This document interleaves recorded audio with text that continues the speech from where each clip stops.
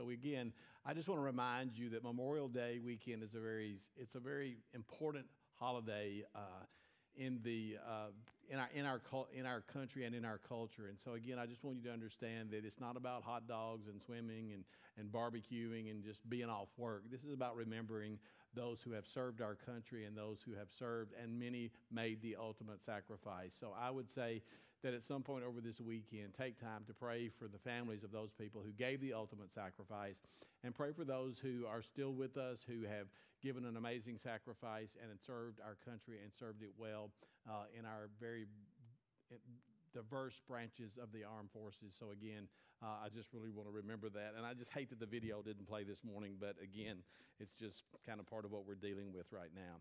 Well, at the end of last week, let me welcome those that are joining us online, because as you can tell by the auditorium, that must be a lot of people, right? So anyway, I asked somebody this morning, I said, what do you think today's going to be like? They said, well, I don't know if anybody's going to be here because it looks like everybody's at the beach. And I was like, well, I'm not at the beach. I'm here. And if you're joining us online, whether that's on Facebook Live or listening to us at crossroadslebanon.com, we are welcoming you. And again, if you're watching us on Facebook, we would ask you, comment below. Let us know where you're watching from, if it's Santa Rosa or Miami or South Beach or wherever you have the money to take you and go. Enjoy yourself.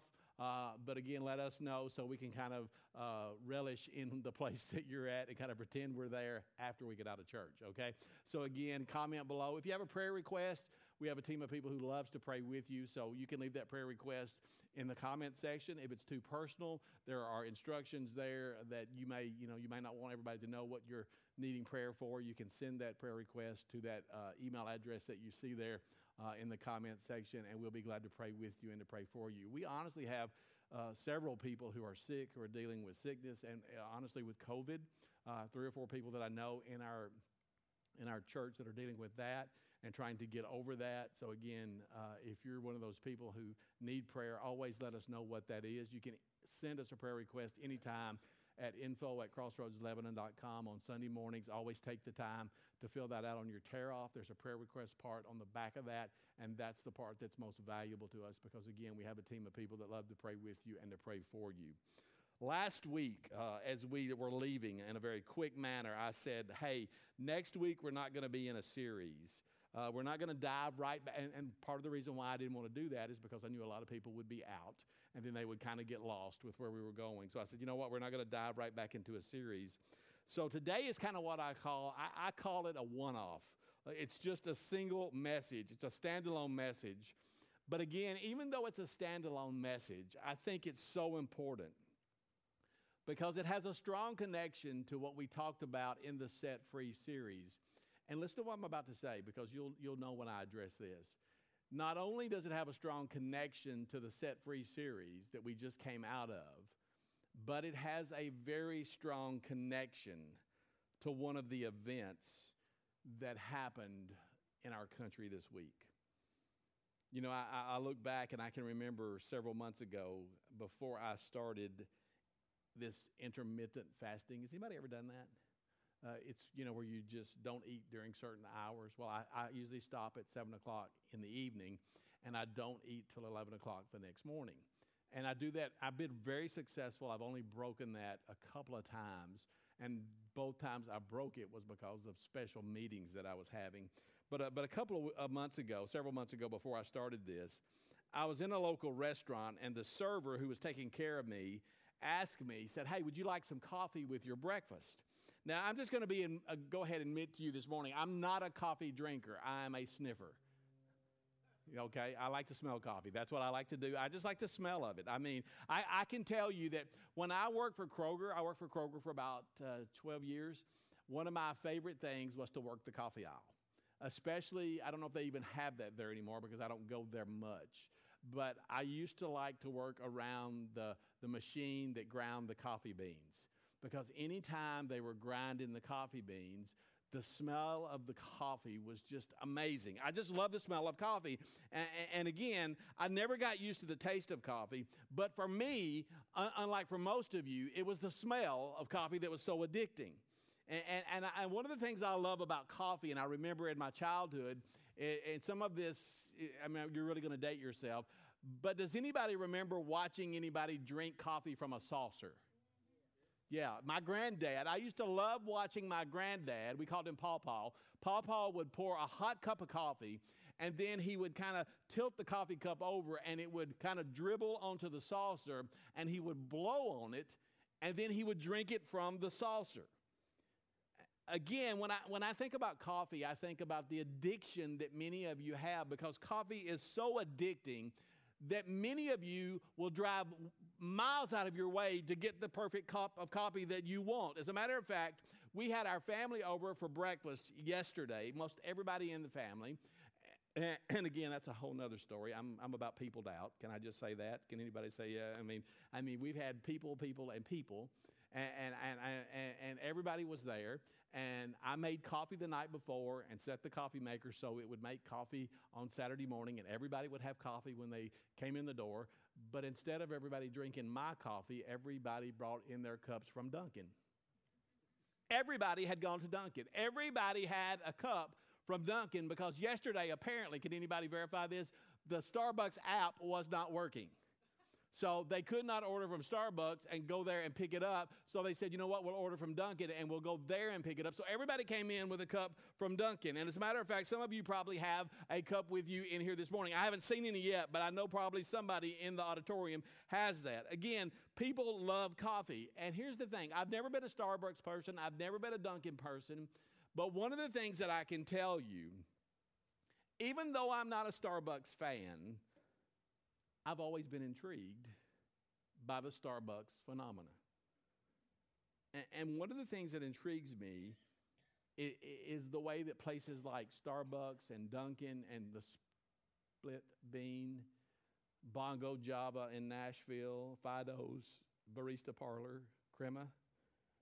The thing that intrigues me about a coffee shop is that in our culture, they have become such a gathering place. I mean, they have become, a coffee shop has become a place where people, they just feel comfortable. Even during COVID, they felt comfortable meeting and having real in-depth conversations. And again, you've heard me say this before. I have grown up to be a people watcher. And I used to love to go to the mall when we had a mall. And you could sit there and just watch the people. But one of the things that I've learned is that if you want to really watch people, there's no better place to go than a coffee house. Because it seems that when you enter some of these, I mean, they're really pretty cool. They're really trendy, these trendy coffee houses. There are always interesting people in the coffee house. And what's really even more interesting is that if you look at these people, they're really having very in-depth conversations. And those coffee house type of places, they kind of serve as a reminder.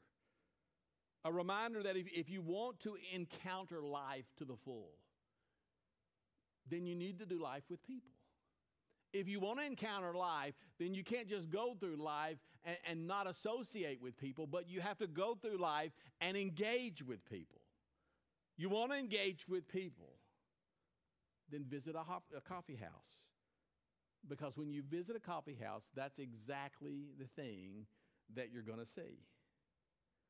So here's what I want us to do this morning. I want us to look at the life of Jesus. And more specifically, I want us to see Jesus engaging with people. And I want to talk this morning about a conversation. Really, it's an encounter that Jesus had with somebody. And this is this encounter, this conversation that we find recorded in Scripture. And again, when you think about Scripture, Scripture is full of some interesting encounters that Jesus has with people.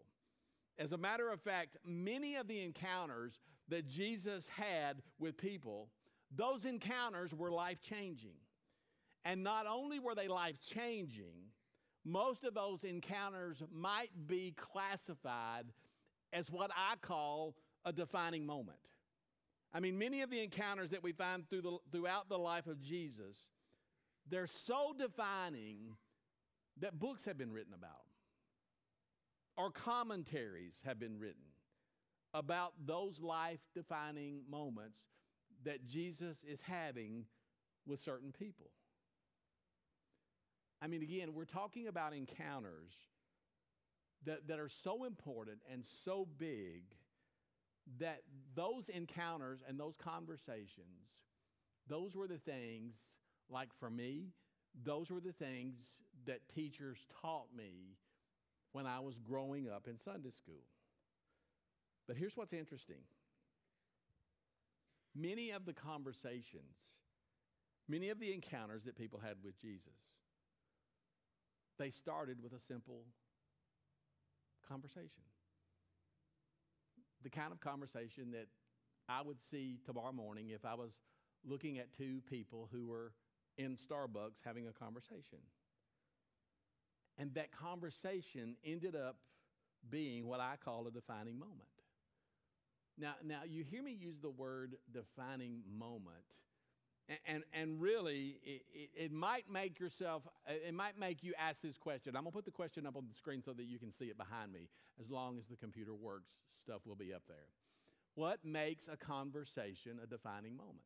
Because again, what we see in Scripture is Jesus would have an encounter with somebody, and that encounter would involve a conversation, but that conversation and that encounter would become a defining moment. And it makes you just naturally wonder, okay, Randy, when you talk about a defining moment, what do you mean when you say a defining moment? And I'm going to tell you, when I say a defining moment and you're asking what a defining moment and using that as your question because you want to know, I'm going to tell you, that's a good question, because here is exactly what I mean when I say a defining moment. Look at the screen again behind me. Here's what a defining moment is. A defining moment to me, especially as it relates to Scripture and what we're talking about this morning, is when the truth comes front and center. A defining moment is when truth comes front and center.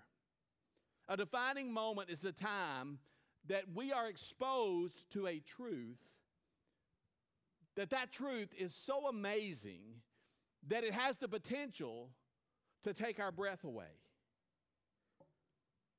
Because you see, it's in that moment that you have the opportunity to embrace the truth that has been brought front and center. And if you embrace the truth, your life will never be the same. Now, let me just say this. Let me stop right there. Before we dive into our text this morning, the scripture that we're going to look at, I want to unpack something, an idea. Because I think it's this idea that's going to actually help some of you as we get just a little further down the road. Because one of the things that I have noticed about people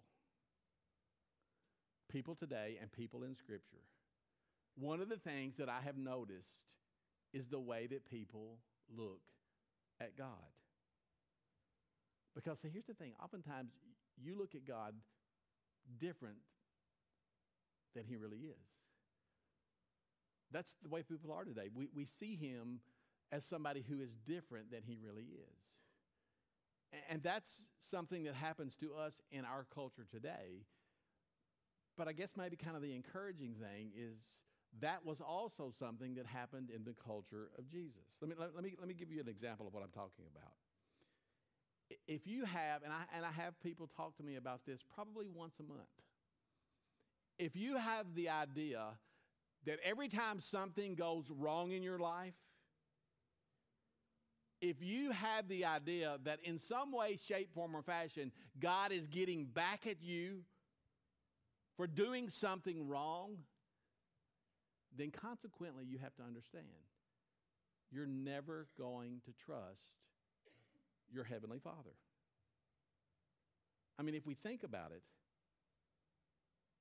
that's probably something that you've seen in the news lately, because it doesn't matter what's going on, there's always some aspect of terror that you're going to see anytime that you turn on the news. See, if you ask somebody who committed an act of terror, if you go to them and you were to ask them maybe one-on-one, why did you do this? Why did he do this? Why did she do this? As it relates to whatever they did, the act of terror, they're probably going to tell you that they believe this about God, or they believe that about God, or they don't believe there is a God, or they believe God told them to commit that act of terror.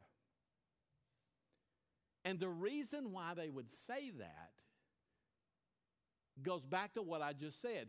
They have a distorted view of God and who God is. Well, here's something I think we all need to realize this morning. When Jesus was on the earth, things weren't much different then than they are now. Because Jesus lived in a culture like our culture. A culture that had lots of misconceptions, lots of distortions about life, but especially there were lots of distortions and misconceptions when it came to God. Because I guess you could say that in that culture, like this culture, they had their own distorted views of God and who God was. And we have to realize that Jesus lived and walked in a world that really isn't any different from the world that you and I live in now. It's the very reason that Jesus said, I came to the world to explain God. I have come from the Father. This is what he said. I'm paraphrasing it here. I've come from the Father to explain the Father because the Father doesn't want to be a mystery to you. He wants you to understand him and to know him for who he is and not for who you have made him up to be. So this whole idea of truth is important because here's the thing. Jesus came to show us truth. The problem that so many of us have is that sometimes it's hard for us to accept these truths, even though Jesus would explain the truths. Sometimes when God confronts us with truth, it can be so unnatural that when God confronts us with the truth, I've used this example before, it's like standing in front of a bright, giant light. And even though that light shows us things that we haven't seen before, we can honestly be more comfortable if we went back to the dark. But here's what's interesting. We know that the light will show us the truth. And the light and the truth will set us free from our distortions and misconceptions. The light will set us free from things like fear and guilt and shame. But here's the thing. You have to stand in the light. You can't run from it. You have to stand in the light of the truth. And here's what we're about to see happen. We're about to dive into a conversation. We're about to dive into an encounter. We're about to dive into a defining moment where this guy is going to get blinded. Blinded by the light. Do you remember that song? Some of you don't, because I'm an 80s person, okay? Blinded by the light. This guy's going to get blinded by some pretty bright light. And the truth that this dude is about to be exposed to, just listen to what I'm saying. It was hard for them to take then. It was hard for them to swallow then. And it's equally as hard for people to swallow now. Here's the truth. Look at the screen behind me. The truth is this. And it's hard for some of you to take. Good people don't go to heaven. Good people do not have the promise of eternal life. Now, we're going to leave that up there because I want you to see that, because some of you right now in this auditorium, some of you watching online, some of you listening online who heard me say that, you're like, whoa, do what? And again, I get it. I understand that. Because we've grown up in a culture that makes us feel like, if I'm a good person, I'm going to go to heaven. If I do good things, I'm going to go to heaven. But the simple truth, the bright light that I'm shining in your face right now is actually from Scripture, and we're going to look at it in just a moment. And you need to understand, good people don't go to heaven. And good people don't have the promise of eternal life. And that makes you uncomfortable because that light of truth is bright. And I understand it's a lot more comfortable for you to walk out of the light and go back to the darkness because you want to believe that when I do good things, I'm a good person. And a good person is going to go to heaven. But that's not true. Just like now, people say, wait. It's the same thing they said in Jesus' day. John chapter 3 is the story of Nicodemus. And again, if you're new to this story of Nicodemus, something that's really interesting about the story of Nicodemus is this is the place where we first hear the phrase, to be born again. This is where the phrase, to be born again, comes from. And I thought this message would be a great follow-up to our Set Free series. So let's dive in. John chapter 3, verse 1. And here's what John says. And let me just interject this before we get started. There are some things that John does. And again, there's a personal part of this story that John tells that he makes sure that we understand some very important things. He wants us to make sure we understand some very important things. So he uses certain words and certain phrases. And not only does he use certain words and certain phrases, he takes time to kind of call a time out, and he interjects his own perspective on the life of Jesus and the story of Nicodemus. Here's what he says, John chapter 3, verse 1. Now there was a Pharisee, a man named Nicodemus, who was a member of the this is important, the Jewish ruling council. He came to Jesus at night and said, Rabbi, that's important, we know that you are a teacher who has come from God. For no one could perform the signs you are doing if God were not with him. Now, the very first thing, in the very first verse, what we read points out something that we need to know. Nicodemus was a member, listen, of the Jewish ruling council. And the Jewish ruling council was a group of people who represented the Jews to Rome, and they represented Rome to the Jews, or the people of Israel. Because during this time in history, the Romans were ruling over the Jews. So here's the thing you have to understand. Nicodemus was a guy who had a very important job. It's the job of Nicodemus to keep the Romans happy with the Jews and to keep the Jews happy with the Romans.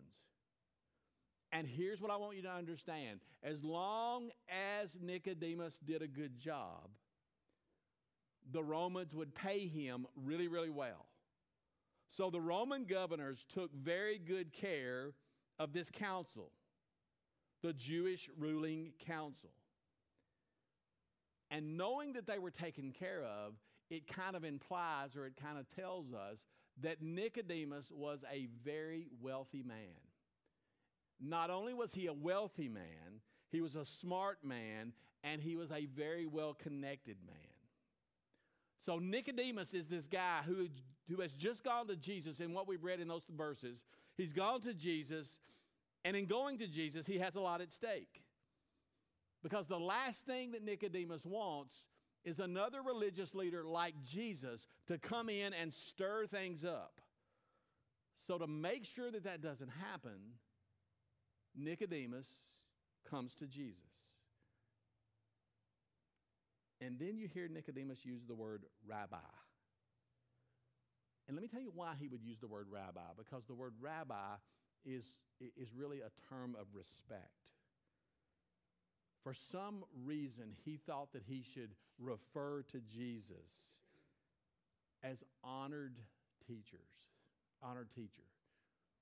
because he follows that up by saying, we know that you are from God. Rabbi, we know because we've watched you. We've listened to you. We know that you're from God. And again, you think about the words of Nicodemus and you start to realize that this is the place that many of us are. as it relates to Jesus. I mean, statistics and surveys will tell us that this is the place that many Americans are. We're exactly like Nicodemus in so many ways. Because what Nicodemus has said in the verses that we've already read, he's basically said, and I'm paraphrasing it, Jesus, I've been watching you. I've been listening to you. I've heard you say things, and I've seen you do things. And Jesus, I'm coming to you because I believe there's something special about you. And that you are probably someone who has come from God. And again, think about that, because that's the way many of us, whether you're here in the auditorium or listening or watching online, that's the way that many of us feel as it relates to Jesus. There's something special about Jesus. There's something about Jesus that intrigues us. So in many ways, we're just like Nicodemus.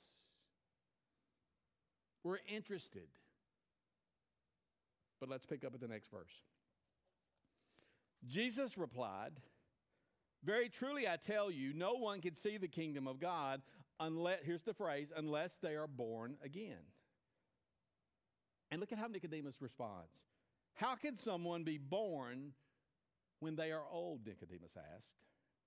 "Surely they cannot enter a second time into their mother's womb to be born." And here's the connection. I said that this kind of connected to the Set Free series. When Jesus says born again, he's saying something has to happen. Something new has to happen. There's something new that has to happen in the life of a person. Because when you look at the day of Jesus and the time of Jesus and the culture of Jesus, if you were Jewish in that day, here's what it meant. It meant that you're automatically in. You were already in. If you were related to Abraham, you were in. But here's what Jesus comes along and says to Nicodemus. He comes along and says, but now you need to understand, Nicodemus, just because you're related to Abraham, just because you're Jewish, that's not good enough. Being born of Abraham is not good enough. So what Jesus is saying to Nicodemus, the words of Jesus ran totally contrary to everything that Nicodemus had grown up knowing. It's everything he knew. It's against everything he knew. And if you were to ask Nicodemus what he thought personally about what Jesus has just said, he would tell you, I can almost guarantee you, he would tell you that the light of the truth that Jesus has just spilt and shined on his life, it's so bright, I'm not used to it, it's so bright, I'm just out of here. Because I was more comfortable with what I thought than what it is that Jesus is saying.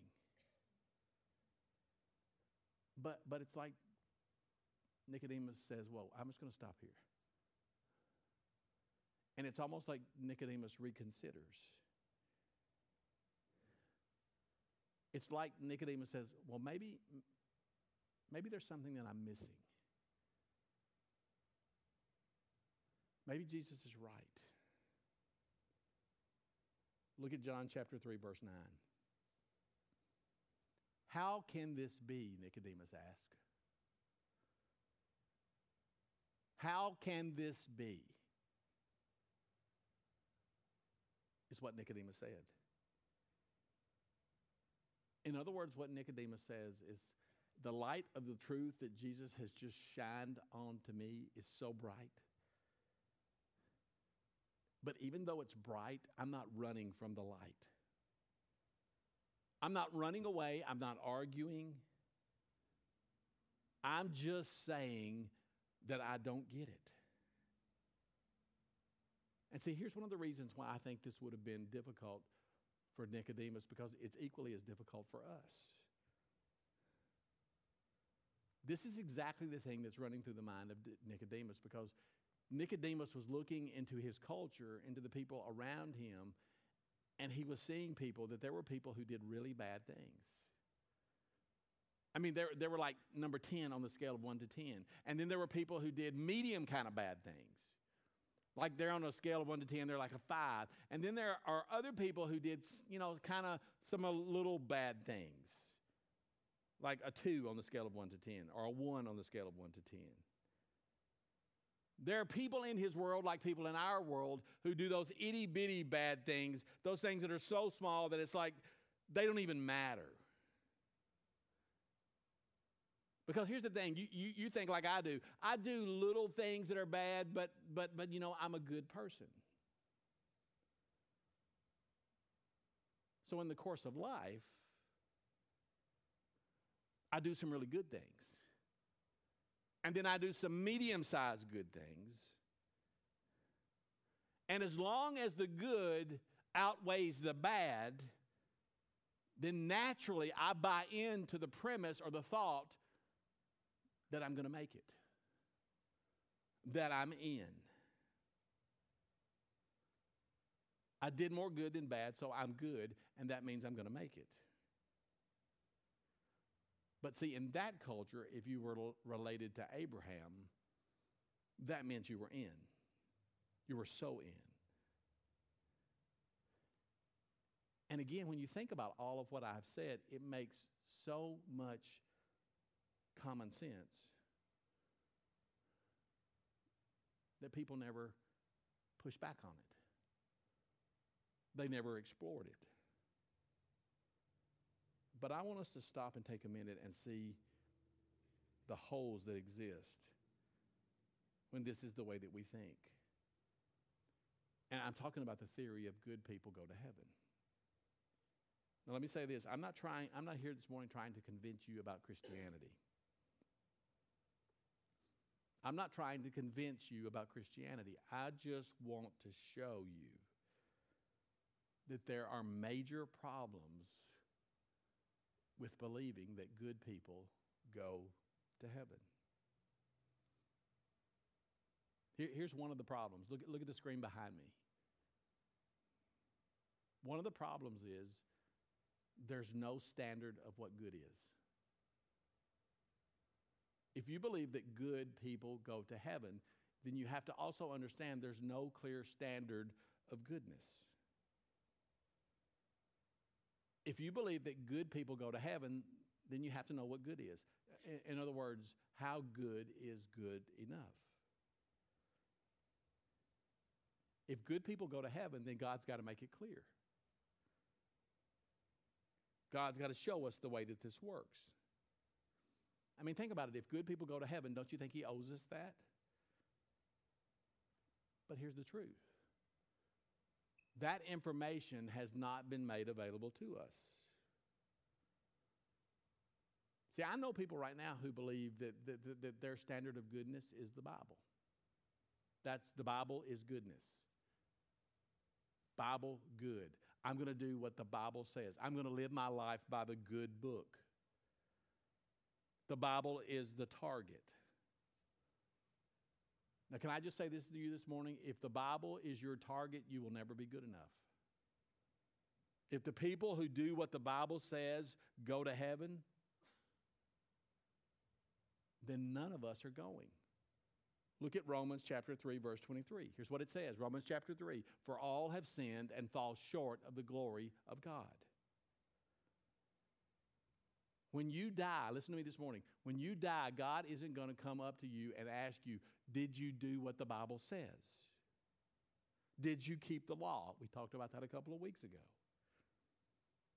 See, that's not what the law is for.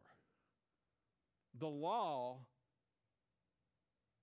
it's through the law that we understand and become conscious of our sin. The law exists not for you to keep it, but the law exists to remind you how much of a sinner you are.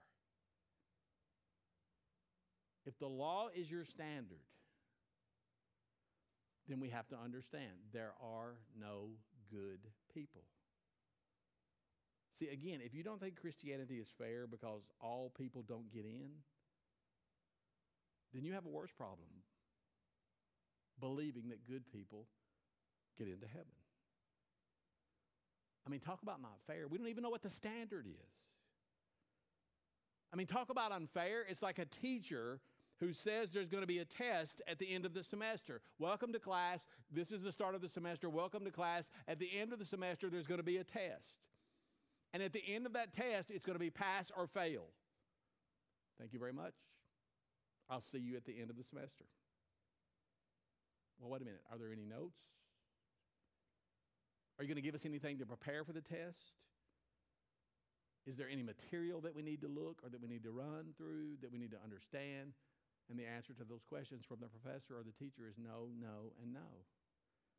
So you mean, Professor, you're going to give us a test at the end of the semester, and we have no idea what's on it. That's exactly what I mean. That's how crazy this idea is.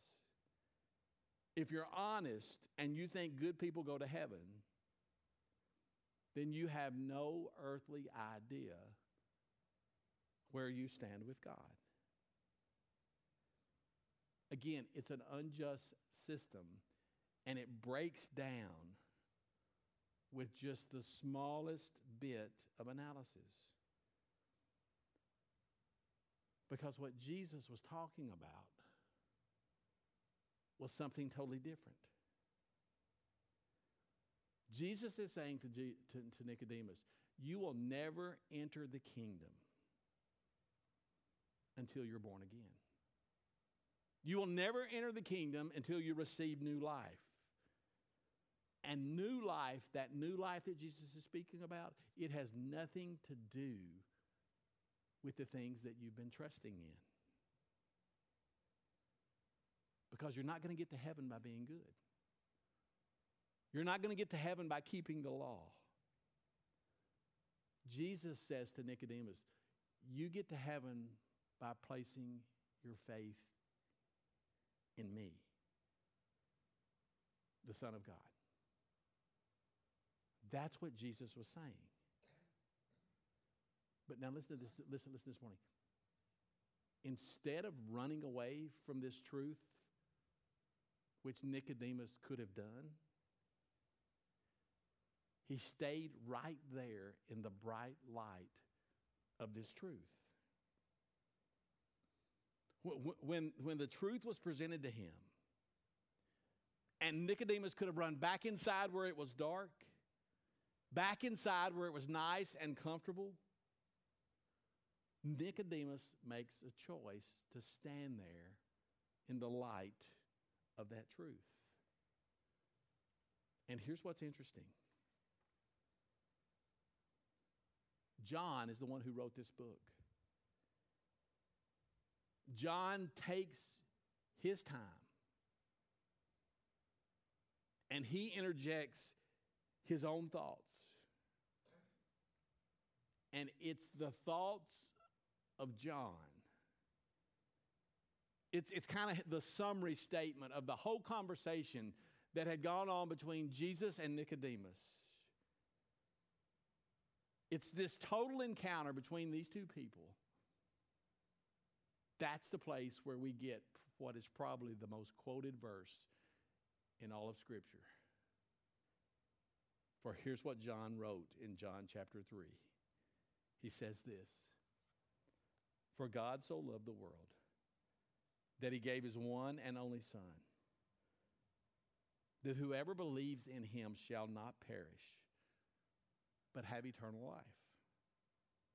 For God did not send his Son into the world to condemn the world, but to save the world through him.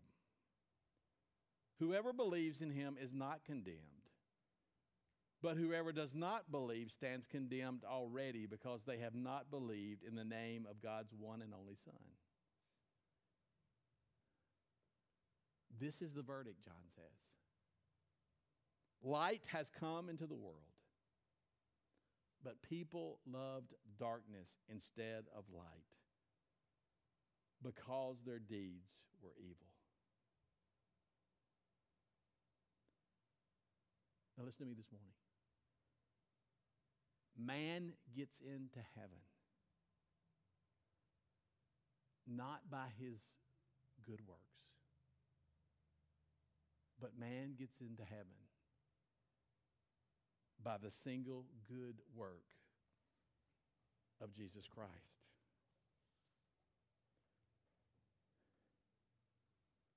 Right now, today, I didn't watch any news this morning. Honestly, I just don't tell you. I don't watch the news much anymore, but I'm going to tell you this. Right now, the topic at the forefront of many people's minds in our country is to correct things by making more laws. That's all you're going to hear about. That's all you're going to see. Right now, people want to correct the behavior of people by making more laws. In other words, we bought into this idea that laws are going to make people better. But listen to me this morning. That's not what we need. We don't need people to be made better. We need what we see in John chapter 3. We need people to be made new. And people are made new only one way. And that's through Jesus. Listen to me this morning. When a person repents and comes to Christ, God doesn't change what they do. He changes what they want to do. He changes their affections and He changes their desires. And how does He do that? He does that by changing the heart. Because it's the heart. That's exactly the thing that Jesus is speaking about here. That evening, that conversation. That encounter ended up being a defining moment in the life of Nicodemus. As a matter of fact, let me just tell you this. You don't even hear about Nicodemus again until the very end of the Bible. Because you see, after Jesus was crucified, Nicodemus was the one who showed up to help with the body of Jesus. Because over time, Nicodemus had learned that Jesus didn't just come from God, but Jesus was who He says He was. He was the Son of God. And let me just tell you this morning, whether you're here or watching and listening online, that's the very thing that some of you are still considering. And like Nicodemus, I'm going to tell you this morning, I don't think you should run away from this. So this morning, would you be willing to say,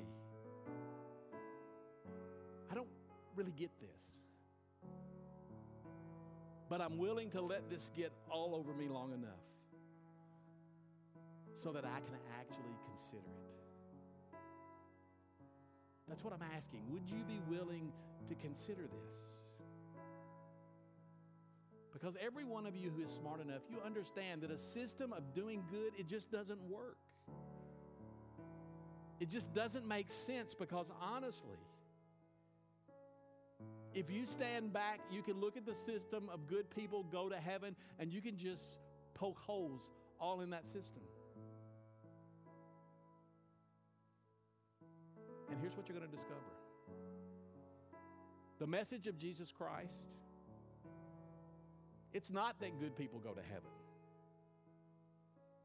but that forgiven people go to heaven.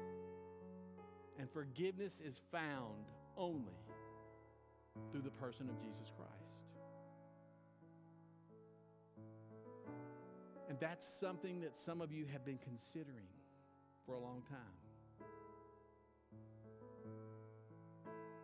And here's what I want you to do this morning.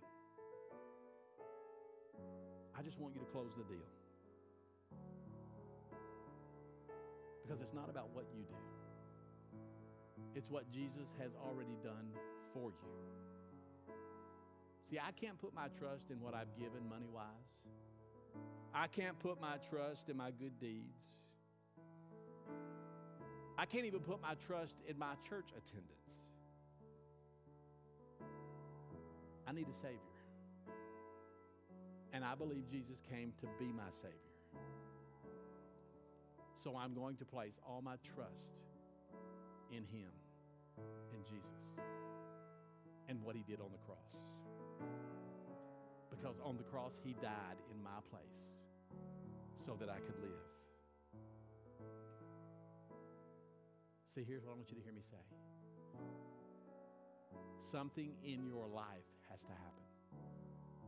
And Jesus tells us, you have to be born again. Would you bow your heads and pray with me this morning, please?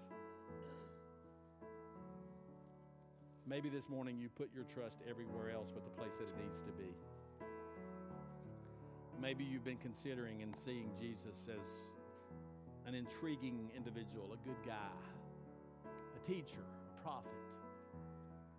Maybe today you need to place your faith in Him for who He really is. Your leader, your forgiver, your Savior, your friend. Maybe right now where you are, whether it's in this auditorium, in your office, at your home, on the beach, maybe you've been one of those people who for a long time, a while, has been considering placing your faith in Jesus. Why don't you just close the deal today? Why don't you let what happened in this encounter, this defining moment with Nicodemus and Jesus, why don't you let it get all over you long enough so that you can understand and believe Jesus for who He really is? Wherever you are, silently just pray, God, right now, even with questions, even with things I don't understand, my hope and my prayer is to believe that Jesus is who He says He is. And that in His name and because of His sacrifice, I can experience salvation. I can be born again. I become a new person. I can walk away from the life I've been living, and I can walk in a newness of life. God, would you forgive me the sins that I've committed? And in this moment, God, I'm going to look to You as the author and the finisher of my faith. Again, believing that Jesus is everything He said He was, and that He will do everything that He says He will do in my life. As your heads are bowed and your eyes are closed, if you made that decision and you have a worship guide, there's a tear off there where you can write your personal information, and you can indicate on that that you have made that decision, a first-time decision to follow Jesus Christ as your Lord and Savior. If you don't have a tear off, then drop me an email, Randy, R-A-N-D-Y, @crossroadslebanon.com, and let me know you made that decision, because we want to lead you into the next steps, which is baptism. We'll be doing that in the month of June. God, for the rest of us, help us to understand, to help us see that it's not about works. It's not about good deeds, but it's all about what's already been done for us.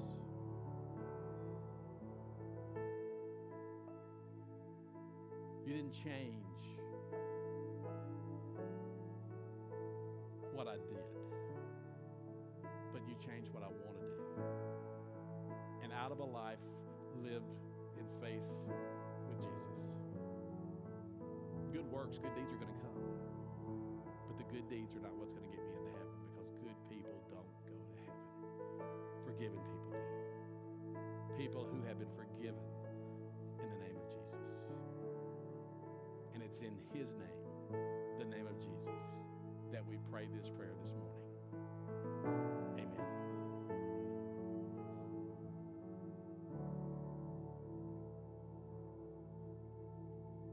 Can we stand to our feet?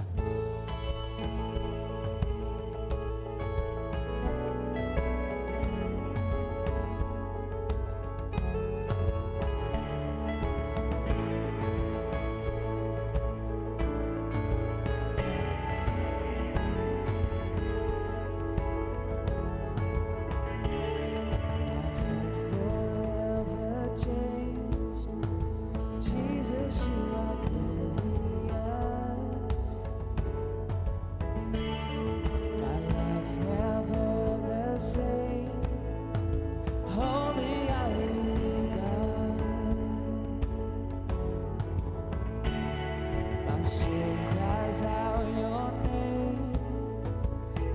Jesus, you are glorious. My heart forever changed. Holy are you, God. My sin is dead and gone, my stains now clean. Giving you my life, I've been set free. Jesus, you are reigning over me. I'll never be the same. Covered in the name of Jesus. Jesus.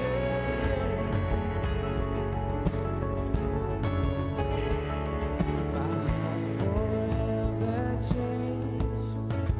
Jesus, you are glorious. My life never the same. Holy are you, God. Let's sing together. My sin is dead and gone. My stains now clean. Living you my life, I've been set free.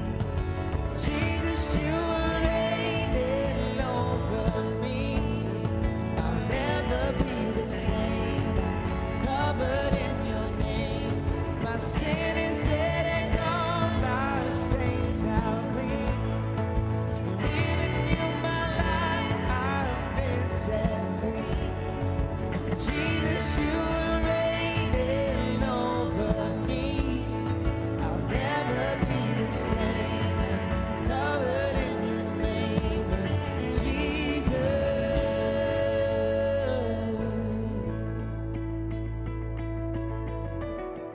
All my strength is in you, Lord. Let's sing this together. All my strength is in you, Lord. Now my heart will sing your praise.